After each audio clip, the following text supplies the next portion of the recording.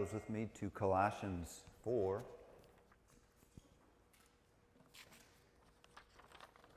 As we come to the end of this letter,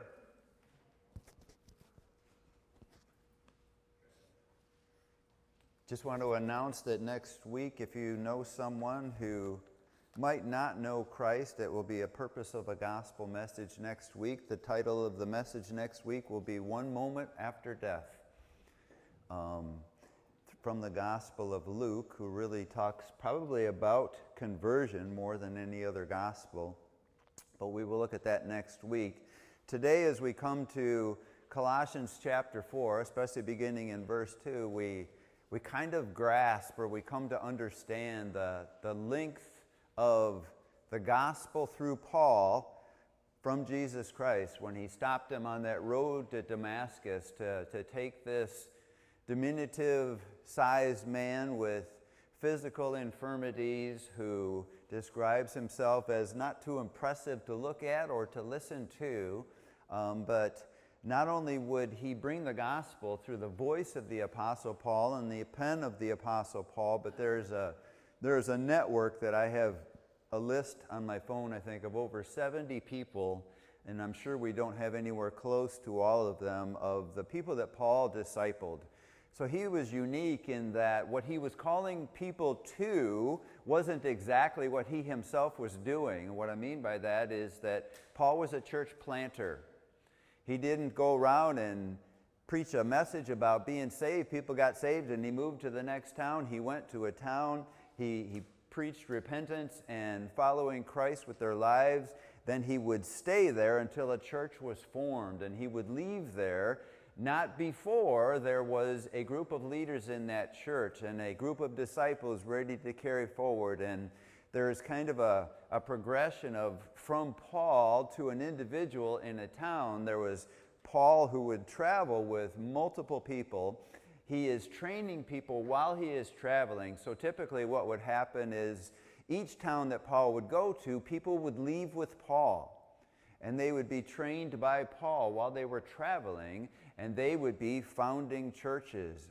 So we have the letter of Colossae, where we see two important figures today, probably the preacher Archippus and the person who brought the gospel from Paul to Colossae, Epaphras, and Paul, the writer of the letter to the Colossians.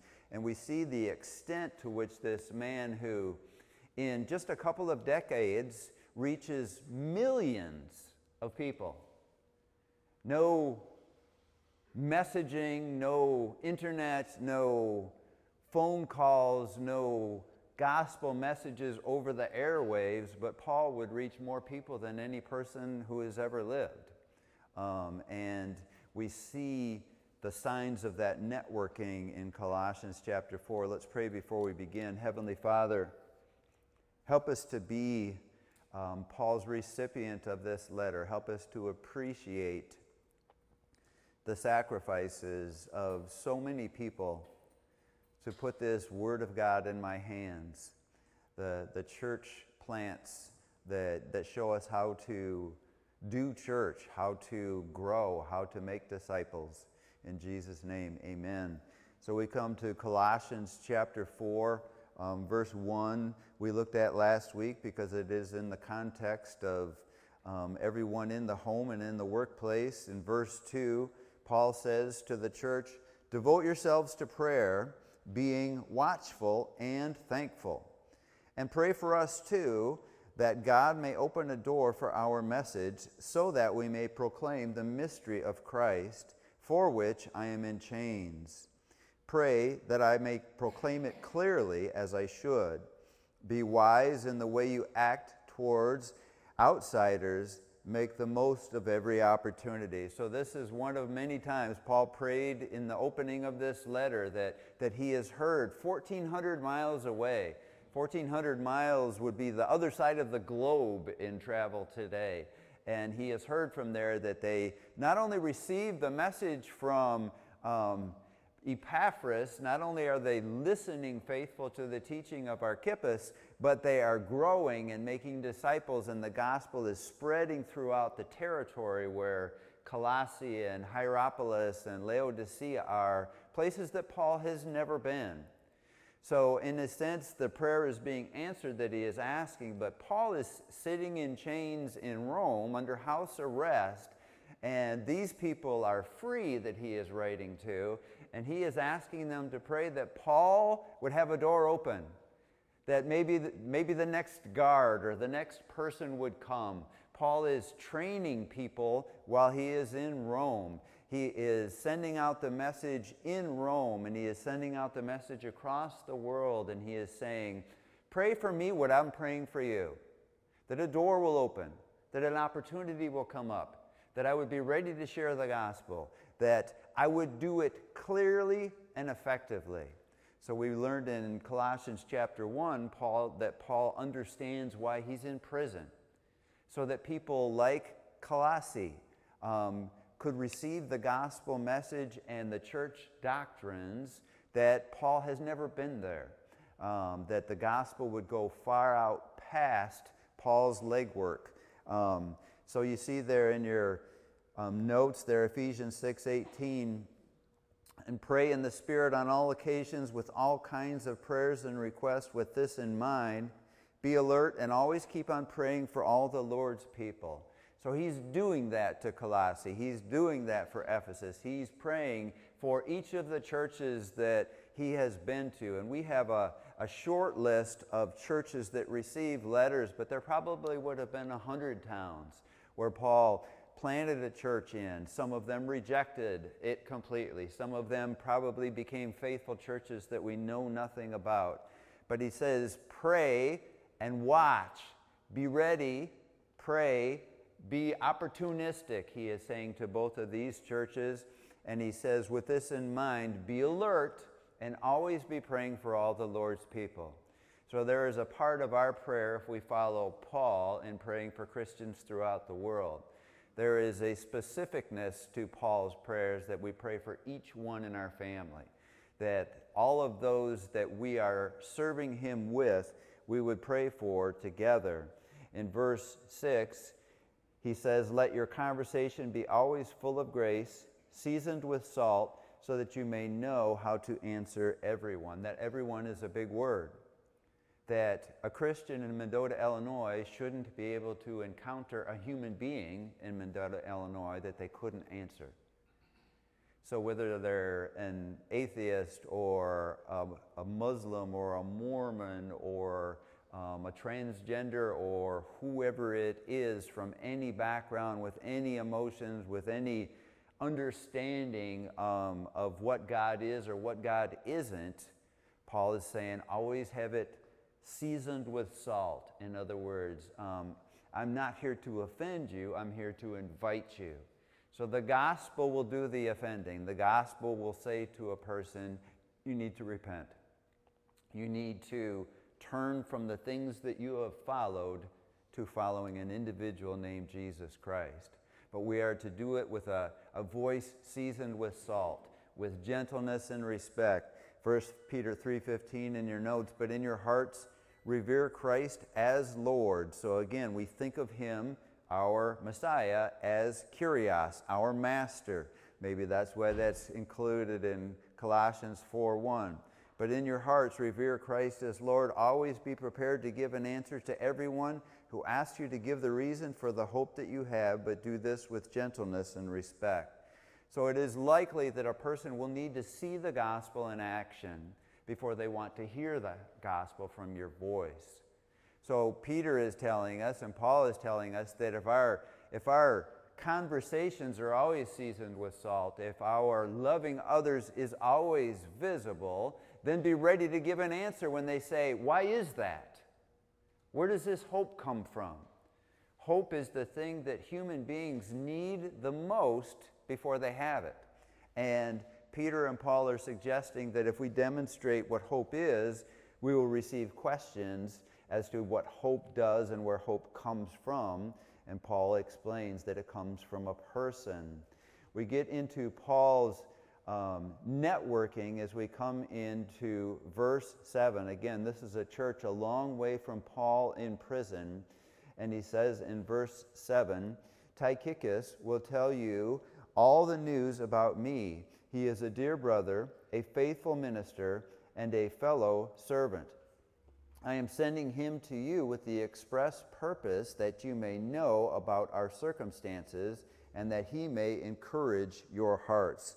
So, Tychicus and Epaphras are people who are traveling back and forth with Paul to Rome, and he is sending them back out. People in Colossae are saying, what is Paul up to? Is he okay? Have they put him to death? Is he still in prison? Is he still at work? They receive this letter to know that he is still at work. Tychicus is going to deliver it. He's going to sit down with them. He's going to explain this letter. He's going to urge them what Paul is urging them in this letter, and he's going to explain everything that is going on in Rome. So Paul would conclude letters saying, those here in Rome greet you. So the gospel is going out from Paul's house in Rome. It is going thousands of miles out with people like Tychicus. And as you turn to Acts chapter 20, we see where Paul encounters these people, where they're from, and the uniqueness of him sending them from Rome. These people would have been travelers the rest of their lives. In Acts chapter 20, we will see this verse again. So Acts chapter 20 and verse 4, he was accompanied by Sopater, son of Phraius, from Berea. So we have a person who traveled with Paul from Berea. We have Aristarchus, we'll see that name again, and Secundus from Thessalonica. We have Gaius from Derbe, Timothy also, and Timothy's from Lystra, and Tychicus and Trophimus from the province of Asia. So here's a list of people who are traveling with Paul, besides Luke and others who are traveling with Paul. And Luke is the detailer. Luke is the one. I want to connect these dots. So we have people that when Paul went to Macedonia, first of all, he didn't know he was ever to go to Macedonia. He sees a vision. The beginning of Acts chapter 20. He goes to Macedonia along with Luke and Timothy and Silas, and he goes to Philippi.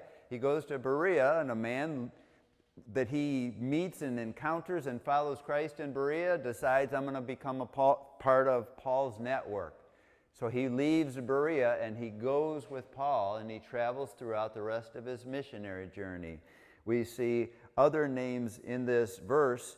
We see that Aristarchus and Secundus are from Thessalonica. So you're studying Thessalonica in Sunday school. One of the things that happened at Thessalonica is that Aristarchus and Secundus go to join Paul's network. So they would have become missionaries immediately. So they come to know Christ, and in about a month's time, they decide the gospel is obviously going out to the world from Christ through this individual. We're going to help. We're going to step in. We're going to take the gospel to other parts of the world. So they responded immediately to the gospel and gave legs to it.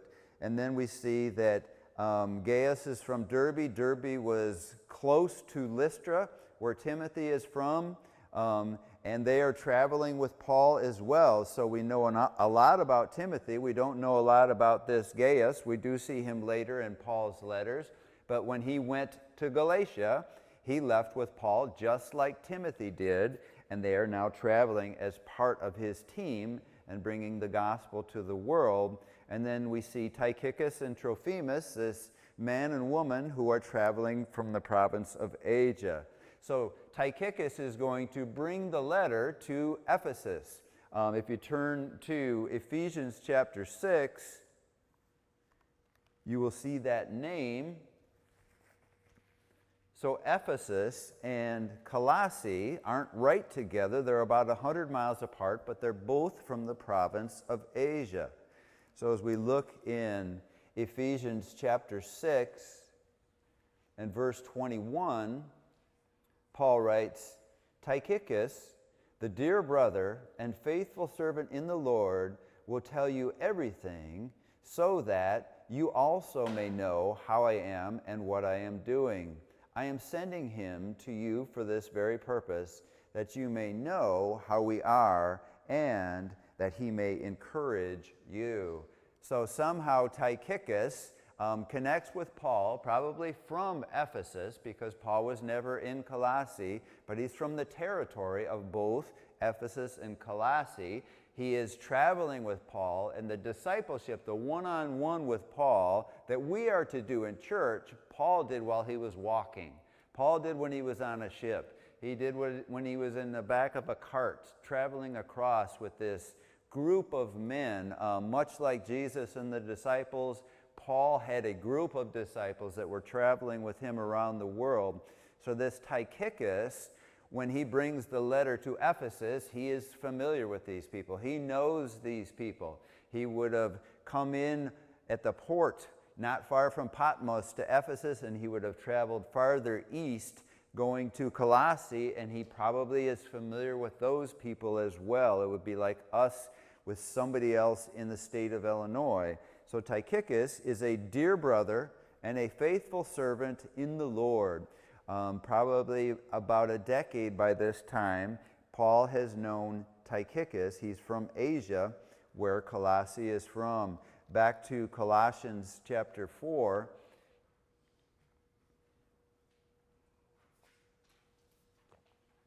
We see the faithfulness of another reason maybe why we had masters and slaves in the first verse of this chapter is we see a converted slave. In verse 9, he is coming, Tychicus is, with Onesimus, our faithful and dear brother, who is one of you. They will tell you everything that is happening here.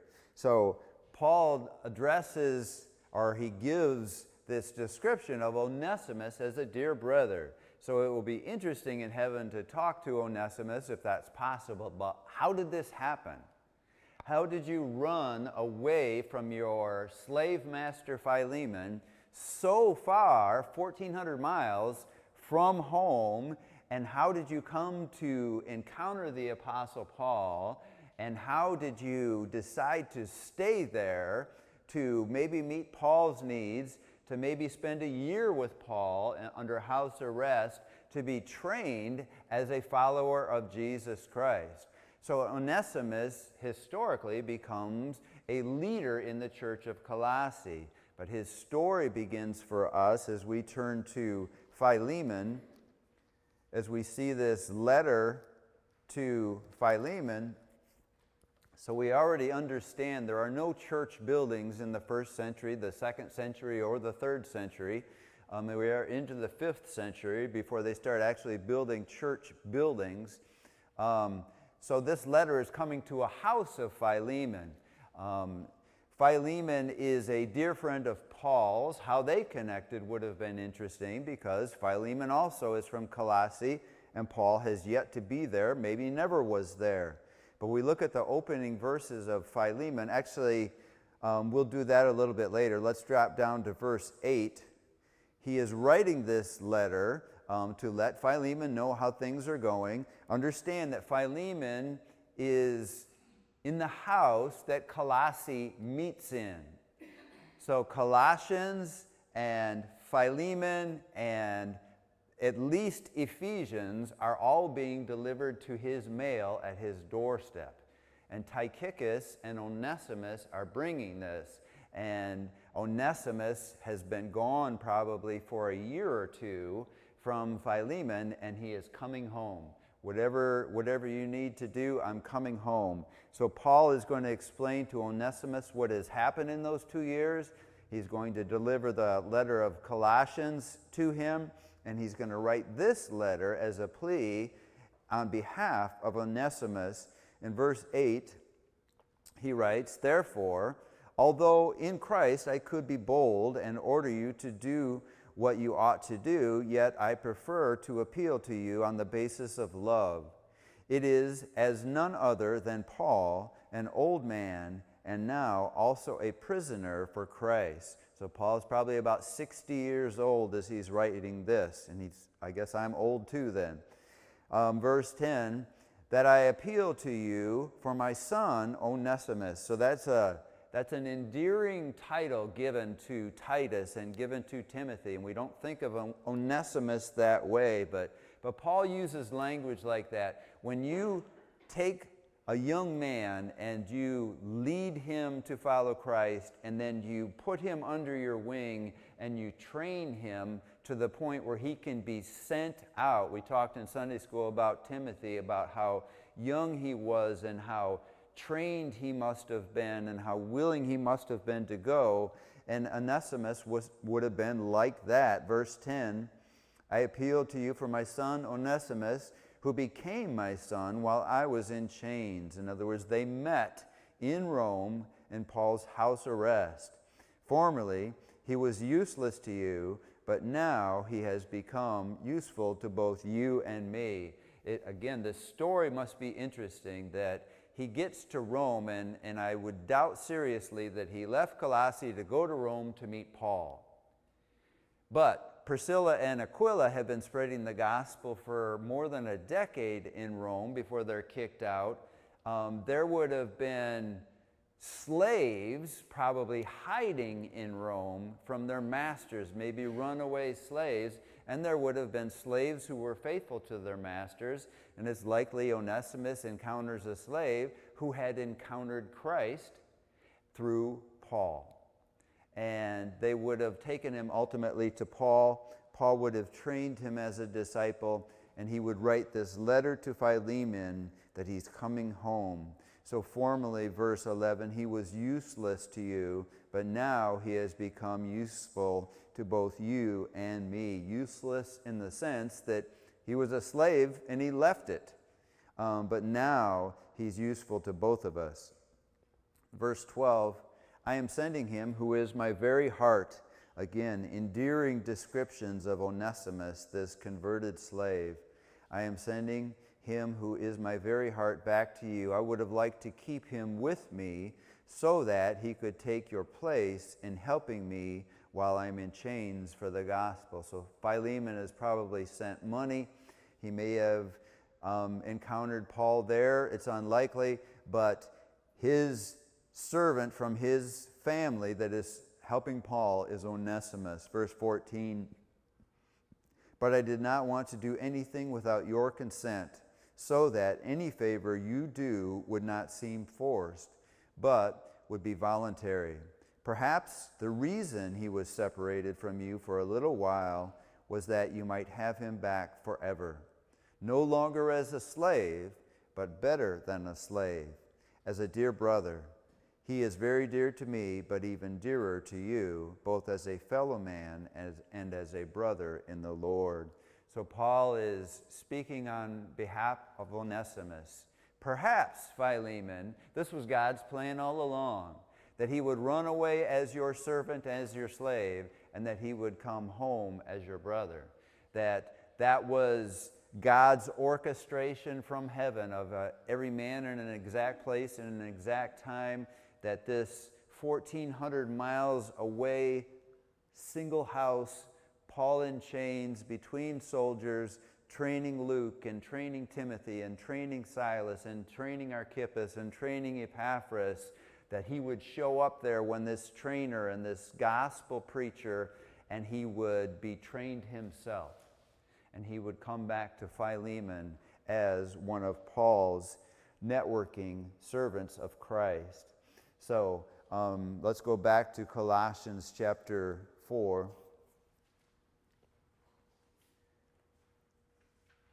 And we're understanding, Dave mentioned this in Sunday school, that he asked the question that I answered in my head from an American position. How do we spread the gospel? How do we share Jesus Christ? We tell somebody how to pray a prayer and believe in Jesus. And then we leave them. And we tell someone else that. And then we tell someone else that. And then we tell someone else that. And it just gets weaker and weaker and weaker and weaker. Paul would have taken Onesimus, for example. Are you sure you've given your life to Christ? Have you repented of your sins? Yes, I have. Do you understand what that means? Well, explain to me, Paul. Well, that means that your life, your devotion, your purpose, your always being ready from now on is Christ. Yes, Paul, I'm in.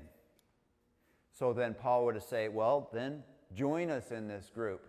with this networking that Paul is surrounded by, maybe a dozen disciples that he is sending out to the world, and he is training them. He is preparing them to be persecuted. He is preparing them to give answers to the places that they're going to. He is preparing them to suffer alone at times, which is hard to do. And he would have said, Onesimus, join us. And he did join, to the extent that Paul says to Philemon, my son Onesimus, my trained Timothy, Titus, Onesimus. So Paul is reaching out from Rome, understanding the length of the gospel, not because of Paul, but because of Christ. Verse 10, my fellow prisoner Aristarchus sends you greetings, as does Mark, the cousin of Barnabas. So we see a couple of more names here. If we go back to Acts chapter 19, in verse 29, we've already seen his name in Acts chapter 20. In Acts chapter 19, we see in verse 29,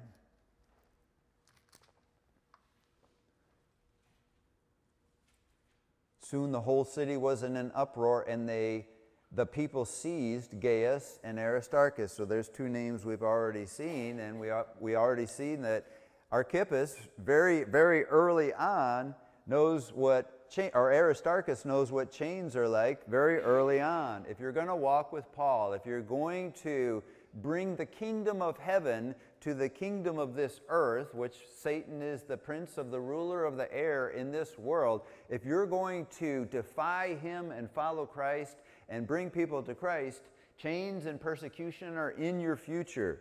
Paul teaches us that on his first missionary journey in Acts chapter 14. So Aristarchus is immediately introduced to this. So we see soon the whole city was in an uproar. He's in Ephesus. The people seized Gaius and Aristarchus, Paul's traveling companions from Macedonia, and all of them rushed into the theater together. So this Gaius and Aristarchus are two of the people that followed Paul when he went through Macedonia. So he was there long enough to plant churches. He was there long enough to explain what his mission is. His mission is to reach the world with the gospel, that just a couple of decades ago, Christ rose from the dead, and that message has to get to the world. It has to get to places that are far away from Jerusalem, so people can realize that the creator of the universe rose from the dead, and he's ready to pardon you from your sins and invite you into his kingdom. And these men from Macedonia left with resolve. So in chapter 20 and verse 4, he was accompanied by Sopater, son of Pyrrhus from Berea, and Aristarchus and Secundus from Thessalonica. So we learn in chapter 19 he's from Macedonia. In chapter 20 we learn specifically that he is from Thessalonica in Macedonia. So the letter that we're studying in Sunday school is where Aristarchus came from, and he is traveling the world as Paul is sending him out. Turn to chapter 27 of Acts.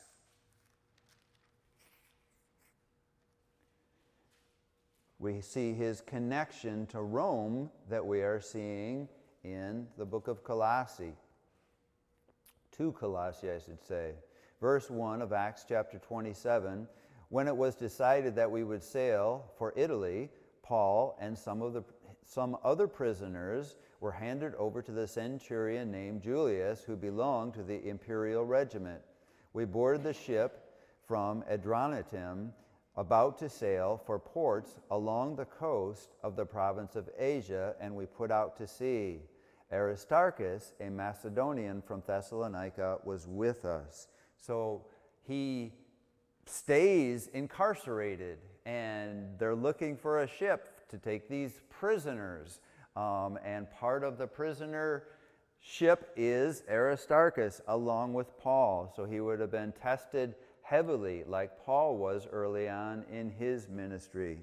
As we go back to Colossians chapter 4, we're just continuing to see that it isn't going to be Paul goes to Colossae, preaches a message and moves on. He goes to other places, preaches a message and move on. There are going to be many people involved in every church. There are going to be people from other parts of the world investing in churches in other parts of the world. There are going to be people like Epaphras who bring the gospel there, and there are going to be people like Aristarchus who traveled from many miles away as part of the gospel being sent, and he is in Rome while Paul is writing this letter. So verse 10 again, my fellow prisoner Aristarchus sends you his greeting, as does Mark, and this is how we know, Colossians 4:10, that Mark is the cousin of Barnabas.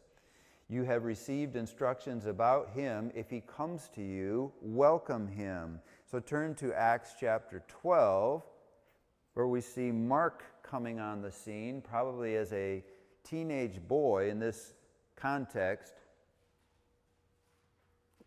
maybe a little older, but pretty young. In Acts chapter 12, we pick it up in verse 12. And again, this is that scene where Peter is in prison. He is in chains. He is likely waiting execution. He has fallen asleep. He's exhausted. They're in a house and they're praying for Peter. And Peter is surprised that the Lord rescues him. And then the other people are surprised that the Lord rescues him, but we're going to go inside the house where they are praying in Acts chapter 12 and verse 12. Well, let's look at verse 11 where Peter comes to himself, realizing this is really happening. Then Peter came to himself and said, now I know without a doubt that the Lord has sent his angel and rescued me from Herod's clutches and from everything the Jewish people were hoping would happen. When this had dawned on him, he went to the house of Mary, the mother of John, also called Mark, where many people had gathered and were praying. Peter knocked at the outer entrance, and a servant named Rhoda came to answer the door. So what we could miss in this story is that the author of the Gospel of Mark is the son of this woman, Mary, who has the house that they were praying in. So this would have been a significant woman. Why her name is mentioned. Luke is very detailed, so it is likely the spiritual leader of this home is a woman, and she is so invested in the church early on that when Peter is in prison, all of the gathering is in her house, and they are praying. And a young man there named John, also called Mark, is there in the house of his mother. So if you turn to, or drop down to verse 25, this would again look like Timothy and many other examples we have looked at. When Barnabas and Saul had finished their mission, they returned from Jerusalem, taking with them John, also called Mark. So John is a young man. John Mark is, not that it matters, but Mark Hall's name is actually John Mark. So I think he's named after this individual. But he is much like Timothy. When Paul comes on his second journey to go into Galatia, he goes up through Derbe and Iconium and then to Lystra. And while he's going to Derbe and Iconium, he hears of this faithful young man. And he hears that Timothy is already a disciple before Paul even gets there. And here in Jerusalem, there's a young man that is faithful, and his name is John Mark. So this would be a source of contention later when it got overwhelming to John Mark and he would leave Paul and Barnabas. But we see by the time Paul writes Colossians that John Mark is a significant part of Paul's ministry. Turn to 1 Peter chapter 5 as we see that while Timothy and Titus and Onesimus and people like them are called Paul's son, that the person who spent the most time with Mark is actually Peter. And Peter is probably Mark's primary source because he wasn't a disciple when the Gospel of Mark was written. A few years later, he would have had help from Peter. along with Matthew and Luke. So in 1 Peter chapter 5 and verse 13, Peter writes, therefore, with minds that, oops, I'm in the wrong chapter, sorry about that. 1 Peter 5 and verse 13, she who is in Babylon, and we won't get into it, but I think he's referring to Rome because that's where Peter's at during this time, chosen together with you, sends her greetings, and so does my son Mark. So Mark is Peter's disciple. He is Paul's disciple, and he is invested heavily in the early church. He is a young man when they are praying for Peter and his delivery, and he would have had an immediate connection with Peter when Peter would have showed up that night that would have never ended. Let's go back to Colossians chapter 3 or 4. The questions that we should have naturally, each of us, is, well, how are these connections being made in Mendota? Or are these connections being made in Mendota? Are we forming a network that will ensure the gospel to go forward? That's what Paul is trying to do in Colossae here, and Paul has never actually been there. So we live here. It should be important to us. In verses 10 and 11, again, my fellow prisoner Aristarchus sends you greetings, as does Mark, the cousin of Barnabas. You have received instructions about him. If he comes to you, welcome him. Jesus, who is also called Justus, we really don't know anything about this individual. Jesus is actually a very common name during this time, and he may be called Justus because he doesn't want to be called Jesus as a Christ follower. He also sends greetings. These are the only Jews among my co-workers for the kingdom of God, and they have proved a comfort to me. So in Paul's extended networking, they're mostly Gentiles. This Jew of Jews, as he would describe himself, of the tribe of Benjamin, trained by Gamaliel to be a Pharisee of Pharisees, but the Jews hated Paul in large part, but the Jews who followed Christ became part of Paul's network in these territories.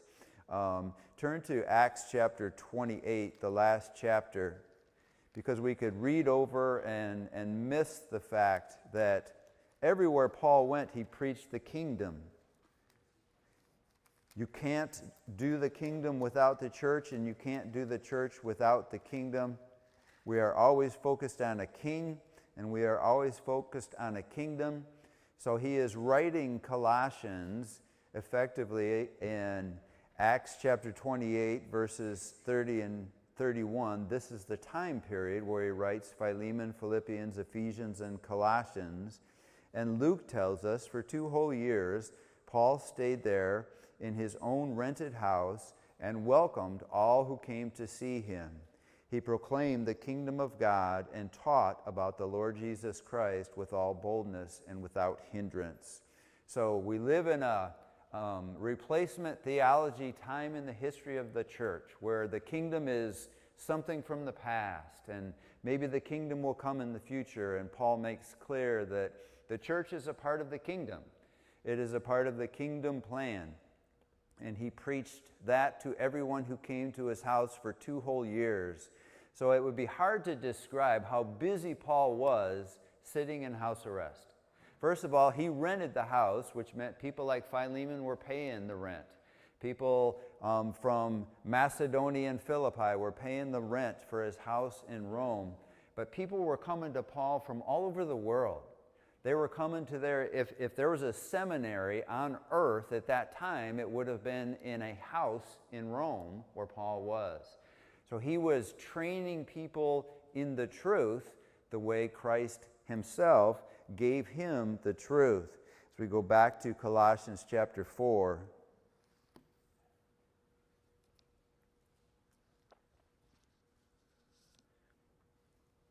this list of names of people that not only will we see in heaven, but it's hard to fathom that, maybe an 18-year-old boy like Mark, like Timothy, like Onesimus, some of these younger people that it always just causes pause to me when it says Jesus would say, like Jesus would come up to a tax collector's booth. Matthew was probably one of the wealthiest people that Jesus called, and he said, Matthew, follow me. Matthew said, okay, and he left. That's overwhelming to think about, that we read each of these names and, oh, he happens to be from Macedonia and he's in prison with Paul in Rome and he's going to bring a letter to Colossae. The magnitude of their giving their lives to Christ is not familiar to us, to say the least. Verse 12, Epaphras, who is one of you, telling us that he is from Colossae, and a servant of Christ Jesus, sends greetings.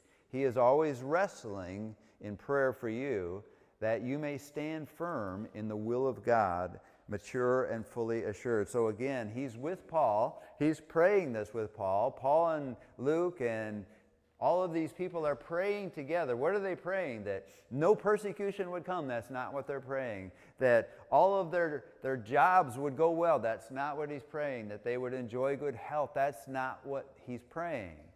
He is praying, Epaphras, who is one of you, is praying that you would be obedient, that you would stand firm, that you would grow in your walk. And he would have been very moved to do so himself, as he is in the prison cell with Paul in Rome. So Epaphras is from Colossae. Like Onesimus, he had to meet Paul somewhere besides Colossae, because Paul's never been there. It is likely that during the 3 years in Ephesus that Paul spent, Epaphras finds his way to Paul. He is trained as a disciple by Paul. He is trained as a church-planting missionary like Paul. So Epaphras plants. It is God who plants. But Epaphras is the one who is the reason there is a church in Colossae.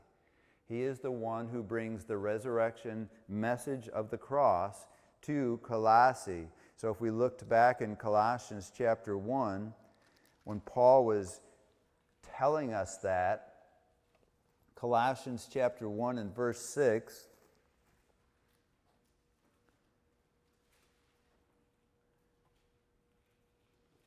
we could start back in verse 4, for he chose us in him before the creation. Oops, I'm in the wrong place there, sorry about that.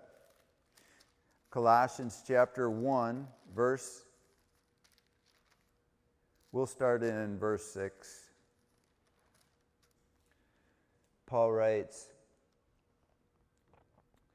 he's talking about the gospel that has come to you, and he says that has come to you in the same way the gospel is bearing fruit and growing throughout the whole world, just as it has been doing among you since the day you heard it and truly understood God's grace. You learned it from Epaphras, our dear fellow servant, who is a faithful minister of Christ on our behalf, and who also told us of your love in the Spirit. So he's explaining that he's telling us literally in that verse that he is in the Pauline network, if you will, that he is one of us, meaning one of the people that is in the network of Paul, that Paul himself trained by Christ, Paul training probably more than 100 men. He would have spent more time training people than he would have spent in churches. So he would have spent more time in prison and in traveling than he would have even in the 3 years in Ephesus and the 1.5 years in Corinth, constantly training people. And it helps you to understand why Jesus took 11 men instead of just constantly preaching to the crowds. Because they have to be trained, they have to be fully surrendered, they have to be ready as these faithful servants and as this minister that he calls Epaphras, that is one of us, meaning that he is a church planting missionary. So they would have had a deep place in their heart. Epaphras almost gave his life to go to Rome, to come back to Colossae, to help take care of Paul, Paul would tell us in one of his letters. So Epaphras would have had a firm place in the hearts of the believers in Colossae. Turn to Philemon chapter 1. as he is mentioned there, and we'll see familiarity in names in Philemon, which is going to be a letter delivered at the exact same time to Philemon's house as the letter of Colossians.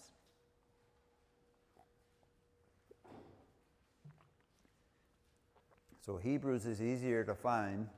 It's right before Hebrews. Philemon, verse 23, Epaphras, my fellow prisoner. So he is telling us, among other things, that literally when Epaphras went to Rome, it cost him. You here to see Paul? Yes. Okay. You get your own prison cell. So he was a prisoner for the gospel like Paul. He risked his life to go back and forth to places like Colossae. So Epaphras, my fellow prisoner in Christ Jesus, sends you greetings, and so do, and we see the same list because it's the same group of people as he's writing the letter at the same time. So we see Mark, Aristarchus, Demas, and Luke, my fellow workers.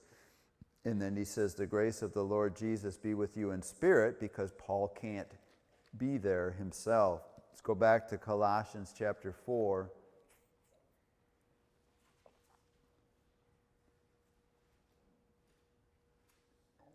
And we meet an individual who maybe was the most difficult person for Paul to write about as he's closing this letter here. It wouldn't have been difficult writing here, but he would be a difficult person in Paul's life. So in verse 14, we read, actually verse 13, I'm not sure if I read that, I vouch for him that he is working hard for you, Epaphras is, and for those in Laodicea and Hierapolis. So we see Epaphras, though he is the one who brought the gospel to Colossae, he is a church planting missionary who played a major role in Laodicea and Hierapolis. These are all towns closely in proximity to each other. Verse 14, our dear friend Luke, Paul would have had a deep relationship with Luke by this time, having been with him over a decade. Pretty much everywhere Paul went, Luke went. Our dear friend Luke, the doctor, and Demas send greetings. So we know about Luke that he's the author of two of the largest books in the New Testament, that he is the one who takes it upon himself to prove that Jesus rose from the dead and that he was who he says he is, and he would have to travel with Paul to do that, and he did, and Luke would have paid for that many times over. Paul also would have been Luke would have been on the ship with Paul when Paul was going as a prisoner from Jerusalem to Caesarea to Malta, ultimately to Rome. So when Paul got to Rome with Luke, Luke is there with him. And then we see Demas, and Demas is a sad story for Paul. So in your notes there, in Philemon 1:24, we've already seen Demas. Turn to 2 Timothy chapter 4. So he is writing sequentially. Philemon and Colossians at the same time are very close together, and Demas is included in the list of people who are there working with Paul. Demas probably worked with Paul for a while in order for him to be included in a final greeting to a town, but he was actually an imposter. He was along for the ride probably until things got difficult. So in 2 Timothy chapter 4, beginning in verse 9, we're going to just read a few verses here similar to the close of Colossians. Do your best to come to me quickly, for Demas, because he loved the world, has deserted me and gone to Thessalonica. So in this list of names he begins with, and you have in your notes there that he's writing Colossians and Philemon about 61 AD. 6 years later, he is writing from his final prison cell where he's going to be put to death, and Demas was also there, and he decided to leave. And Paul, both in reality and under the inspiration of the Holy Spirit, says he left because he loves the world. And John and James and Paul say that if you love the world, the love of the Father is not in you. So Demas was doing church. He was doing missionary work. He was part of Paul's network, and then he walked away. And he didn't walk away like Mark in Acts chapter 13 because he was scared. He walked away, Paul says, because he loved the world. A difficult relationship with the Apostle Paul. Reading on in this list, starting in verse 10 again, for Demas, because he loved the world, has deserted me and gone to Thessalonica. Crescens, another person in Paul's network, has gone to Galatia. So a place where Paul went on all three of his missionary journeys. Understand, Paul has already described in this chapter that he's going to die, that they're putting him to death. So he is sending people out from his prison cell to all of these territories. So Crescens has gone to Galatia and Titus to Dalmatia. Only Luke is with me. So when Paul is executed, he is there with his dear friend, as we saw in Colossians closing, Luke. And then he says, get Mark and bring him with you. So he's inviting Timothy and Mark to possibly get there before he's executed, because he is helpful to me in my ministry. So in church planting, Mark takes a significant role and becomes an important part of Paul's ministry. So Mark would be in Rome, or heading to Rome, as Paul is executed. Mark spent several years in Rome with Peter, as Peter is writing 1 Peter and Paul's writing 1 Timothy and Titus. Mark is in Rome. So verse 12, Tychicus, a familiar name we saw earlier, is it to Ephesus. He is sending these people out, realizing I need to send them away now. So it's not as if, it's difficult words to read. I'm about to be executed and only Luke is here with me. It's not they're deserting him. He's telling them, go. Just like Jesus did before he ascended to heaven, he said, go into all the world. So he is telling Crescens and Tychicus and these men, go. Go out and do what you know what to do. Do what you know needs to be done. My work with you is finished. I've fought the good fight. I've finished the race. He says a couple verses earlier. He is ready to meet Christ. Well, why is Luke staying? Because Luke is the teller of the gospel. It would be about this time that Luke is with Paul that he writes the Gospel of Luke. So when he is writing Colossians, Luke is putting together the Gospel of Luke, and now Luke has finished his purpose in the kingdom as far as a broad sense. He has written Luke and Acts, and he is going to stay with Paul. And Paul probably said to Luke, you go too. And Luke probably said, no, I'm not leaving.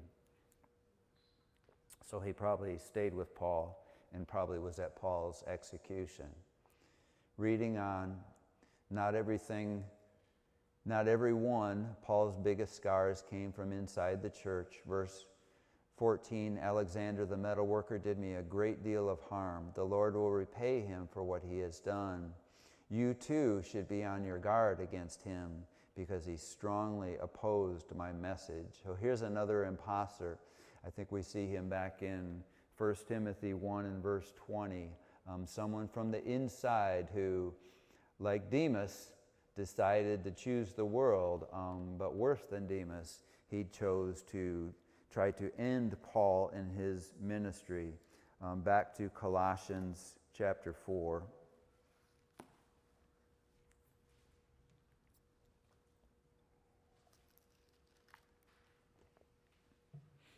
Verse 15, we see another important woman. Give my greetings to the brothers and sisters in Laodicea, and to Nympha and the church in her house. So we see Epaphras was the gospel preacher to Colossae, Laodicea, and Hierapolis.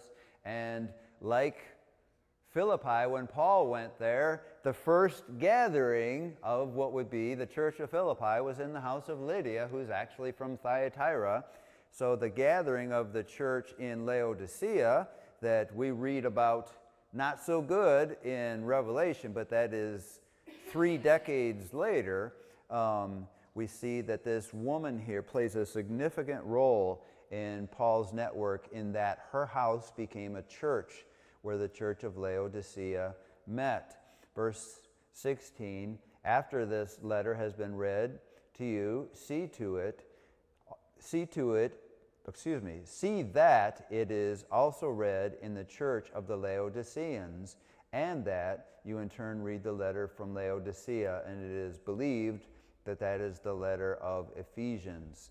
So the letter of the Philippians would have been brought by Tychicus and Onesimus on their way and left in Philippi, and then 2 letters would have gone to Colossae, Colossians and Philemon, and they also would have brought the letter to the Ephesians that would have first stopped at Ephesus when they ported, and then would have been carried on, at least a copy of it, to Laodicea and to Colossae.